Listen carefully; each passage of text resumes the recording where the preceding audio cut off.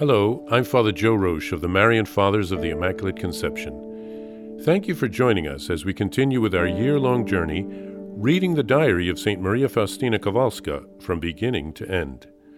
Today, we take up from where we left off, beginning with diary entry number 74. The Confession of One of Our Wards. One day, I felt driven to take steps to see to it that the Feast of Mercy be instituted and the image of the merciful Jesus be painted, and I could find no peace. Something was pervading my whole being, and yet I feared being deluded. However, these doubts always came from outside, because in the depths of my soul I felt it was the Lord who was penetrating my being. The priest to whom I was going to confession at that time told me that one can often have illusions, and I felt that he was somewhat afraid to hear my confession. This was a torture for me. Seeing that I was getting very little help from people, I turned all the more to Jesus, the best of all teachers. At one time, when I was filled with doubts as to whether the voice I heard came from the Lord or not, I began to speak to Jesus interiorly without forming any words. Suddenly, an inner force took hold of me, and I said, "If you who commune with me and talk to me are truly my God, I beg you, O Lord, to make this ward go this very day to confession. This sign will give me reassurance." And at that very moment, the girl asked to go to confession. The mother in charge of the class was surprised at this sudden change in her, but she undertook to call a priest immediately, and this person made her confession with great compunction. At that same time, I heard a voice within me say, "Do you believe me now?" And once again, a strange power pervaded my soul, strengthening and reassuring me to such a degree that I myself was surprised that I had allowed myself to doubt even for a moment.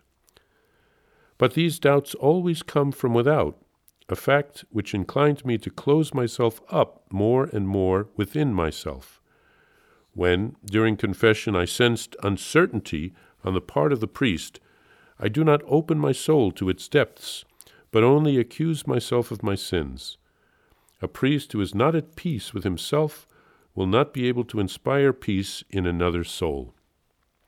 O priests, you bright candles enlightening human souls, let your brightness never be dimmed. I understood that at that time it was not God's will that I uncover my soul completely. Later on, God did give me this grace.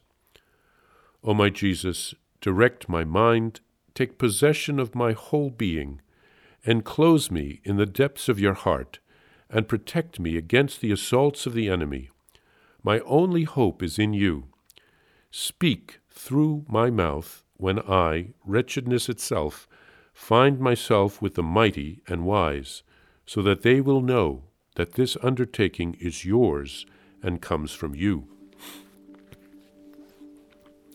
Understandably, St. Faustina struggled with doubts. Were all these graces and messages coming from Jesus, or were they an illusion or a temptation from the evil one? Jesus reassures her. And then one day, by granting the grace of conversion immediately to one of the students, he shows that it really is him. It's very striking, like what happened to St. Paul on the road to Damascus. Usually conversion takes longer.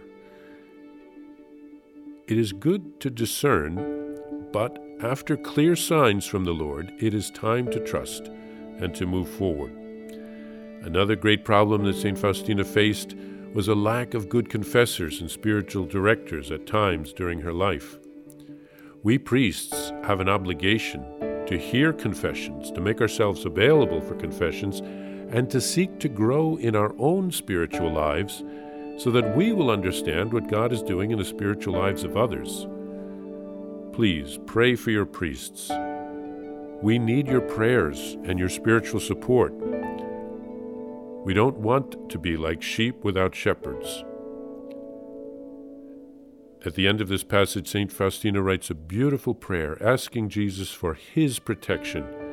She asks for divine inspiration so that when she speaks, others will see that what she has been undertaking comes from Jesus.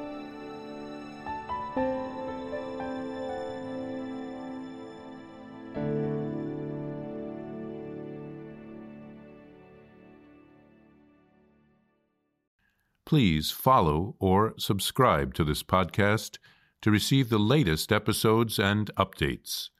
If you have enjoyed this podcast, I invite you to leave a review. Reviews greatly improve our podcast ranking and will help other people throughout the world find St. Faustina's Diary in a Year. Remember, Jesus promised St. Faustina in Diary number 1075, souls who spread the honor of divine mercy are protected by God like an infant by a gentle mother. Please help us spread the message of divine mercy. Thank you, and God bless you. Visit shopmercy.org to order your copy of Divine Mercy in My Soul, the Diary of St. Maria Faustina Kowalska. It's available in print in English, Spanish, and Polish, and in English as an e-book, available now on shopmercy.org. Are you enjoying this podcast? I invite you to listen to more shows brought to you by the Marian Fathers of the Immaculate Conception. Join us daily for enriching spiritual content, which will help you on your journey with Jesus Christ. Simply visit DivineMercyPlus.org for a complete list of our shows. That's DivineMercyPlus.org.